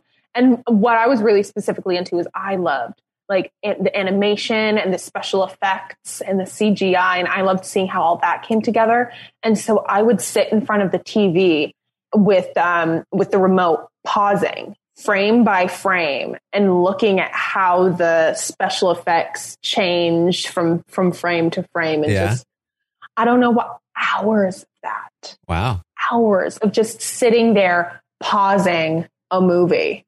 Were you ever interested in doing special effects? Not really. You just liked seeing I was kind of like, no, I'm just an appreciative viewer from afar. Like, I don't want to get involved. You do your thing, but like, I'm rooting for you guys. Yeah, makes sense. Yeah. So you did that show. That must have been like, as an actor, very validating to be like, wow, like this is a realistic-ish, maybe, like career path for me. Before that, was it a hobby? Was it like a pipe dream? Or were you like, this is going to happen? It was like more of a pipe dream. It was like, if it happens, great. Yeah. I don't know how I'm going to make it happen. Yeah. Doing Royal Pains kind of legitimized it for me. And I was like, oh, it's possible. Oh, maybe I could do this. But then I went to school at the university and, was doing auditions after audition after audition, getting nothing. And by the time my junior year was over, I was really discouraged. Yeah. I was like, I think I maybe just got lucky that one time. Mm-hmm. I don't think it's going to happen again. And then just as I was kind of starting to get ready to give up, I got cast in Bit, which is the vampire movie that I did. I watched that actually. Wow. It was very good. I love it. Thank you very much. It was very fun. Like genuinely. It was so really much cool. fun. I was listening to The Wolfman of Mars. I was listening to the scores last night, actually, just because I'm like, it has a dope soundtrack. It's like kind of like 80s throwback. Like, I love it. It has a very it's very stylized in that way. Yeah. Totally. And Brad, the writer director, he credits himself with the single-handed revival that the song Rasputin has seen the last couple years. Oh yeah. And I honestly think that's true. I give that to him. Like I don't know if you've seen like on TikTok, but like everybody's using that song now. And I'm like, and he's like, that was us. That was me. And I was like, yes, it was, Brad. Yes, it was. Yeah, there you go. But so I came out and I did that movie. And again, like that's still some of the most fun I've ever had getting to do that movie. It was amazing. And then while I was doing that, I got cast in Supergirl. And so it was just like the only way I can really describe it is kind of like Wizard of Oz sepia to Technicolor. Yeah. Like it was just hard 0 to 100 moment, but it's possible. And it really made me realize I was like, everything kind of does happen for a reason. You're at the right place. You're at the right time. You will do what you're supposed to be doing. Mm-hmm. If you put in the work, if you try, if you manifest it, if you work towards that, it is possible. And so that gave me a lot of faith in that. Just like in the universe, I think. I was kind of like, oh, okay, all right. I like to believe there's something. I don't know if it's, we're getting spiritual on this podcast. But I'm like, I don't know if it's God. I don't think that's for me to decide. Mm-hmm. I'm like, I recognize my place in the universe, and that is not to try to understand what the furnace of creation. Mm-hmm. If it is God, if it is the universe, it's nice to believe that there's something with its foot on the gas, whatever it may be. And my kind of journey into acting has kind of solidified my belief that, like, okay, yes, things do happen for a reason. Mm-hmm. How did Supergirl happen? Was it just random audition? Yeah. It was just another audition my agent sent me. They said, this is a big one. So, because usually I just filmed them on like photo booth on my laptop because I was a poor college kid and that's what I had. I didn't have like a fancy camera or anything to record things on. So I paid a kid like $70 to film and edit it. And I read it with my friend and we sent it off. And then when I was in Los Angeles, they had asked, oh, can she send in another self-tape? And my agent said, no need. She's actually filming in Los Angeles right now. So I had one day off from filming. And so I went to the Warner Brothers lot, auditioned for our showrunners and the executive producer. The next day, I was a superhero. Wow. Yeah, it was bizarre. It was a bizarre kind of like just just happened. I was like, oh, wow. My life just dramatically changed forever in the blink of an eye. Yeah. What? So did it feel different working on that kind of set? I mean, you said like the transition to just like a regular set was already like, well. Yeah. I mean, all three of them are such different projects and and that's what I liked about them. It was kind of, and I got a feel for like different types of shows and what kind of stuff I like doing. I mean, Supergirl was so much fun because there was so much. I mean, we had the best crew, the best cast. We had so much fun. I mean, we got to be superheroes, and not everyone can say that. Yeah. And so, I mean, and it's something that I'm endlessly proud of. Yeah. It is, and it's just, and it's cheesy and like feelings. As it is, it feels like something that I was really meant to do, and creating this superhero and building her up from what she was originally intended to be, which was just, an original character for the show, into what she is becoming now. I wrote her introduction into the DC comic universe this past June for the DC Pride issue. I'm writing a new graphic novel featuring Nia Nal now. Like, it feels like creating this superhero is something I'm supposed to be doing, and I'm doing it, and it feels really exciting. Yeah. What is the what is the future for the character? Like, are you planning to do more with it? I have so many ideas. Yeah. I have, and that's the thing. Because I love to, like I said, I love to take walks and go on strolls, and that's all I think about at any given moment. I am thinking about Nia. I am thinking about Dreamer. I'm coming up with ideas. Like, how sometimes you run programs in the background on your computer. That's how my brain works. Yeah. There's just a constant Dreamer program running in the background, coming up with new ideas. Ooh, what if we do this? My problem, however, is that I'll come up with an idea, think it's fucking dope, and then realize realistically, that's probably not an idea that I could utilize for the next 5-10 years down the road. And so I'm like, that'll be great when she's an established superhero. But, just starting off right now, so what I'm doing right now is the graphic novel is kind of like, there's not too much I can say, but it's like it's her origin story. This is going to be like her comic book origin. I'm really excited for people to see it because I'm having so much fun with it. And it's nervous because I wasn't like a writer. I never was thinking that was something that I was ever going to do. So, I'm like, I hope it's any good. I don't know what people want in a comic book. And I'm just writing a comic that I would read, that I would think is cool. And I don't know if my taste is everybody else's taste, but it's got lots of puns, lots of Easter eggs, and lots of, superhero comic book action. Yeah. So, has this happened before where like there's an original character on screen that's essentially like, because like essentially you are the character, like in a way that I feel like doesn't exist a lot. Least it's a unique situation. Yeah. Especially now that you're writing the character like that. I feel like that's So you are this person. Yeah. I mean, my relationship with this character might be borderline a little unhealthy, but, this isn't about me or my if you're not watching the video, that's literally who is Dreamer is behind her. And that's her. This is an actual. Are you going to put on a costume and start being a superhero in real life? I would, but I'm working on a new project right now, and they wanted me to learn how to do like a round off, and I'm like, okay, I can hardly do a cartwheel.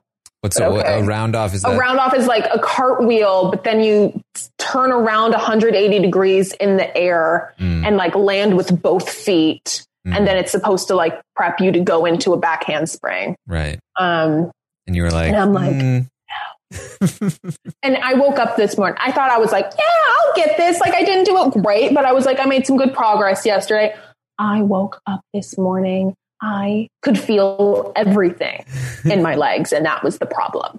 Everything hurt. And so that kind of told me, I'm like, maybe a vigilante career is not in my future. It's just growing pains. You'll get there. Totally. Yeah. I'm jumping in front of a bad guy and I'm like, ooh, my thighs. Can we do this with as little running as possible? Yeah. So actually, you know what? Take her purse. You go. I can't do this today. I haven't done a lot of this yet. I'm still sore. Or on the other hand, I give full Michelle Pfeiffer in Batman Returns and I'm like, be gentle. It's my first time. Oh, love. Yeah. So you're still also, acting, looking like getting new roles, new exciting things. Mm-hmm. Very cool. Thank you very much. Is that the plan? Like, is this because I feel like sometimes when actors start to like direct or write something like, oh, this is actually kind of fun. But you're like, you're full on acting is my thing. I think it can be both. I kind of was always of the mindset that I was like, as far as we know, scientific evidence supports, we have one life, YOLO. I'm like, I want to do it all. Yeah. I am down to have put my hands in as many cookie jars as possible, keep my arms in as many doors as possible, and just try different things. And 'cause why not? Yeah. If you have an opportunity to do something, try it. And so I absolutely am going to continue acting, but I'm also going to continue writing because it's something I discovered I really, really like to do. And I think I'm good at it. I'm having a marvelous time. And as long as they're going to say yes to me, and because that's the thing also. And even when I get concerned, I'm like, oh God, can I do good in this scene? Oh geez, that's not I'm not the person who has to worry about that. That's the casting. That's on casting. That's on directing. That's on the viewer. If the viewer had a good time, great. That's all that matters to me. I'm going in, I'm having a great time. I'm having a blast. I'm doing what I love to do. I'm getting paid to do it. Yeah. So it could be worse. Do you feel like this is sort of like the start of a new like era in your life? And now you're in LA. Yeah, I think it feels like a checkpoint. Yeah. Yeah. I got some really good advice. I was talking to my boyfriend about this last night. Because when I heard it was like just one of those pieces of advice that sticks with you. Mm-hmm. And when I heard it, I was like, checkpoint. I was talking to Eric Wallace, who's the showrunner of The Flash. And I was just talking about, my writing and what I'm doing with this character. And, as a Black writer, he totally gets it. Mm. And he told me, he said, Nicole, break the fucking door down. And when I heard that, I was like, fuck yes. So that's something I'm really carrying with me. And I'm like, yeah, you know what? I'm really passionate about Dreamer. I'm really passionate about this superhero, and I'm really excited. And I think it has legs. I mean, and to go back to your point, has a superhero ever started on screen, moved into the comics? Not a lot, but Harley Quinn originated on the Batman animated series. Oh. She was supposed to be like a background character for one episode, and then fans loved her so much they brought her back, expanded upon her story in the episode Mad Love, then more in the comic by the same name. And then, now she's arguably one of their biggest properties. Yeah. And so I'm like, there's no reason Dreamer couldn't do that too. Yeah. Why not? She's great. And again, arguably the most powerful character in the Arrowverse. All right. So I'm like, is that gonna spark controversy? Are people gonna start arguing? I'm right, so it shouldn't. It shouldn't be controversial because I'm correct. Yeah. But I mean, just look at her skill set. She's seeing the way I describe the way I've sort of made sense of. But yeah, no, I mean, if you look at her skill set, the way that I've kind of made sense of her to myself is I'm like, it's like if Wanda Maximoff had a Green Lantern ring, could see the future, and could fight like Black Widow, all with the upbeat sensibility of Peter Parker. Okay. That's Dreamer. She's like 4 superheroes in one. She's awesome. Yeah. Is that like what would be your dream? Pardon the Dream. That's the other thing. Dreamer is all about puns. Yeah. Well, obviously, I mean, I would imagine it would be super cool in your eyes to be able to like do more with this character, have a movie or a show on the character. Mm-hmm. That would be awesome. Mm-hmm. Outside of that, what would be like your dream role for as an actor? Like, is there anything you're like really like, oh, I would love to be able to do something like this? Yeah. I mean, I really thought I was like, after superhero, what do you do after superhero? Yeah. I want to do Star Wars. Yeah. I want to do like Ayla Secura or Asajj Ventress. Those are kind of my two that I'm like, I could nail both of those. And this is my pitch. I'm like, you know what they should do? They're doing like, the Obi-Wan Kenobi story, the Ahsoka Tano story, yada, yada, yada. Why are they not doing a show about Quinlan Vos? Notorious Jedi rogue, Jedi master of Ayla Secura, everyone's favorite hot Twi'lek. Like, that's a show. They're churning these shows out. They're pumping them out, man. They are pumping them out.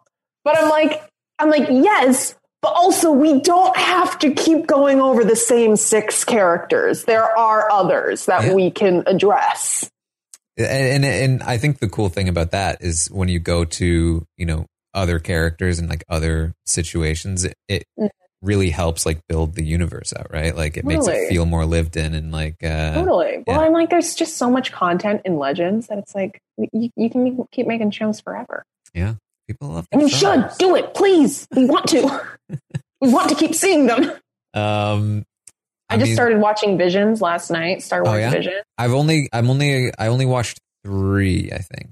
Okay, yeah. But the first one was my favorite.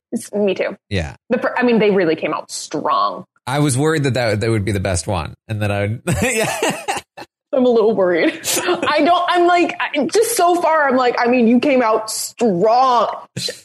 Her lightsaber was an umbrella. It was really cool. What? That's awesome. This is so cool. Yeah, and I think the third one was like they were like a rock band or something. No, that was the second one. The third one was the twins. Right. Which I liked it. Yeah, there just weren't any umbrellas, lightsabers. Also, I was like, when he like cut her in half, I was like, how did she not get cut in half? Yeah. Her suit did, but she didn't. But like the ship behind her did, which was just like a shot-for-shot remake of that hyperspace scene from Last Jedi. I was like, okay. I have to ask, what are your Last Jedi thoughts? Are you a supporter or a detractor of Last Jedi? There's pros and cons. Okay. As there are to all of them in the sequels. Yeah. As across the board, the sequels aren't my favorite. Mm-hmm. But that's my biggest problem with it is I was just like, I want to tell a Star Wars story without a Death Star. Like, why is the biggest, like we're in a galaxy far, far away, and the biggest threat we can come up with is another laser. Well, wasn't that Force Awakens more? Yes, but then it's kind of they're kind of like stuck with it. Yeah, same thing. I don't know why they had to stop to free the kids. I felt like their mission was a little more urgent than that. Yeah. I liked the Princess Leia spacewalk. I thought it was due that she got her kind of like, you know, she Leia's force sensitive too. So I was like, yes, thank you. She's a Skywalker too. Let's put some respect on her name. I don't know if surviving deep space was the way to do it. Yeah, it was. Yeah, but also, and then just in Rise of Skywalker, I was like, so you telling me you just had a fleet of Death Star destroyers this whole time? We don't even need to. Rise of Skywalker, you know. My favorite thing, though, is watching those reactions to people in the audience when they're like, who are you? And it's the long beat with the Skywalker score. And then just the audience going, don't say it! Rey Skywalker. Ah! That's hilarious. But they were entertaining. Yeah. Yeah. I like Rogue One. The peak, I was literally just about to say, Rogue One that's what I want. Honestly, I was like, you guys had a dope ass trilogy. I'm a huge fan of the prequels. Maybe it's just nostalgia for me, but I loved them. I kind of liked seeing, because with the prequels, then you get more into the socioeconomic, political scope of what a galaxy far Say away what you will about like. George Lucas. He knew how to build worlds. Universe. Yeah, totally. And it was that's what I really like to see. And I think with my big problem with the sequels is it felt like just a lot of like rinse and repeat. It was kind of like we knew this worked before, so let's repurpose it for this. The universe felt smaller in the sequels. It did kind of, yeah. That's the way to describe it. And then also I was like, I don't know what's wrong with straight people, but I'm like, why are y'all kissing each other after you tried to kill each other? Why is this such a trope? Yeah. It was like, she just tried to kill him. Now they're kissing. Are you guys okay? You don't think this is normal? Stop trying to kill each other. Yeah. Listen, I'm just saying, if you're making out, you don't hate each other that much. Yeah. You don't want to kill them that bad. Well, this was a lot of fun. This was a lot of fun. I love any opportunity I get to geek out about Star Wars. Yeah. It's look, anytime. Oh yeah. We're not that far away now. If I'm up in LA, I'll let you know. Yes. If you ever come down to San Diego, please let me know. Oh yeah. Have you ever speaking of things in California that are Star Wars? Have you been on Rise of the Resistance yet? I haven't. It's bonkers. Yeah. It's like the queue is really awesome. But like you're in a Star Destroyer and there's like life-size AT-ATs and like just the scope of it was bizarre and so crazy. But it's like you stepped onto a Star Destroyer and there's like a legion of like stormtroopers in front of you. Oh man. It was the coolest thing. Wait, so where is this? This was at Disneyland. Okay. I went to Universal for Halloween, which was fun. Yeah, I do love you. But I've not been to Disneyland. All right. Star Wars. I mean, the Star Wars land at Disney is nuts. Yeah. You can take a picture with the Millennium Falcon. Come on. Awesome.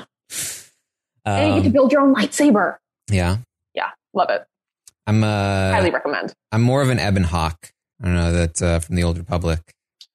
Did you ever play the Knights of the Old Republic games? No, I didn't. Oh man. I know, sacrilege. I really hope they do something with that. I really want. I mean, I've only ever heard amazing things. Mm-hmm. Like I only ever hear it brought up when people are like, "This is the greatest thing of all time." I loved it as a kid. I mean, I remember when I was a kid, I learned what the word obsessed meant because somebody said, "You're obsessed with Star Wars." And I was like, what does that mean? And then they tell you and you're like, correct. And I was like, oh, is that bad? I'm sorry. Yeah, seriously. My same thought. I'm like, yes, I am obsessed with Star Wars. Thank you. Yeah. My life-size baby Yoda right there. I like to put him on the ground and move him around. So then wherever I am in my apartment, he just looks like he's staring at me, like expecting something. I did not watch Big Brother this season. Yeah, it was actually pretty good. I know, that's all I heard. And like after last season, I was like, I don't think I can do it again. I don't think I can put myself through that. Mm-hmm. And then like all I heard was like, this is the best season. Oh my God, love it. Whoa, the cookout's amazing. Best alliance ever. And I'm like, fuck, this was the one to watch. We'll see. We'll see how 23 goes. Yeah. I'll let you know. Thanks. I'm still waiting for the Celebrity Big Brother call. I'm like, please, I want to do it. Although, frankly, and this is my idea, I think they should remember, what was it? It was BB 18 when they had like Davon and Nicole and Paul and all come back and they were like the team captains. That's what they should do, but with celebrities. To have, like 4 celebrities like coming back as like the team captains. And then you're like, from previous celebrity seasons, you're saying? Or are you saying that have players come in? Because I was like, I feel like Celebrity Big Brother doesn't get as large a viewership as regular Big Brother does. So I'm like, you should just combine the two.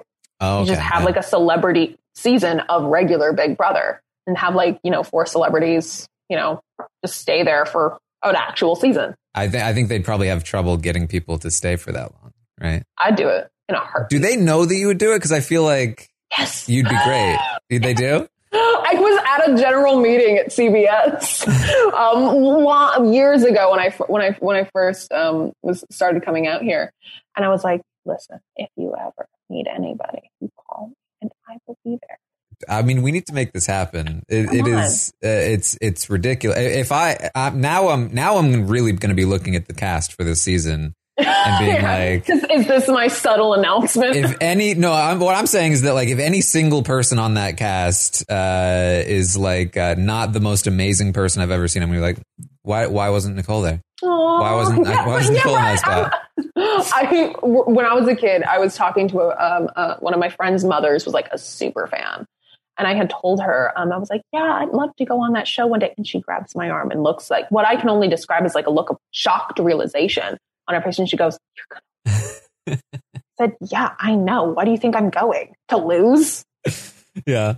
Unless it's like Sequester and I'm in a room with 2 people and eliminated third. When you actually got to play, it was like on a cast that was like they'd all played before, right? Yeah.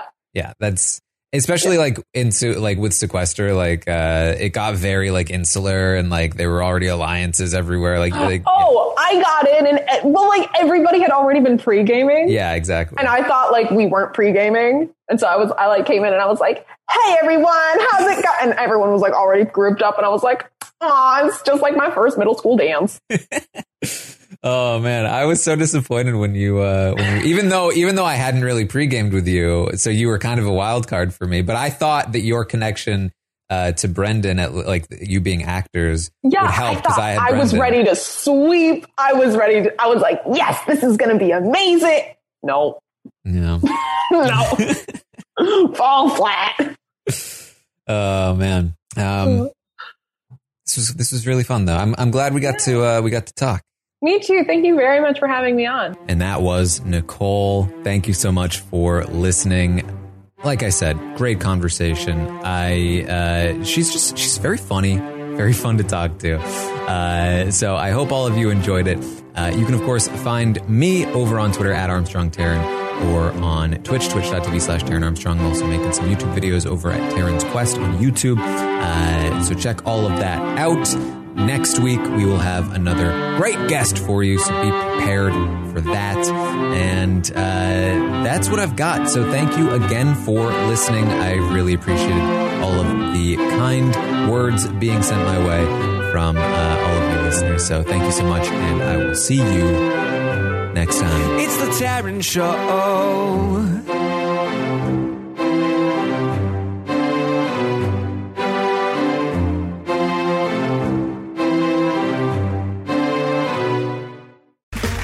Okay, round 2. Name something that's not boring. A laundry? Ooh, a book club. Computer solitaire, huh? Ah, sorry, we were looking for Chumba Casino. That's right, ChumbaCasino.com has over 100 casino-style games. Join today and play for free for your chance to redeem some serious prizes. ChumbaCasino.com. No purchase necessary. Void where prohibited by law. 18+ terms and conditions apply. See website for details. Okay, round 2. Name something that's not boring. A laundry? Ooh, a book club. Computer solitaire, huh? Ah, sorry, we were looking for Chumba Casino. That's right. ChumbaCasino.com has over 100 casino-style games. Join today and play for free for your chance to redeem some serious prizes. ChumbaCasino.com. No purchase necessary. Void where prohibited by law. 18 plus. Terms and conditions apply. See website for details. With Lucky Land Slots, you can get lucky just about anywhere. Dearly beloved, we are gathered here today to... Has anyone seen the bride and groom? Sorry, we're here. We were getting lucky in the limo and we lost track of time. No, Lucky Land Casino, with cash prizes that add up quicker than a guest registry. In that case, I pronounce you lucky. Play for free at LuckyLandSlots.com. Daily bonuses are waiting. No purchase necessary. Void where prohibited by law. 18 plus. Terms and conditions apply. See website for details.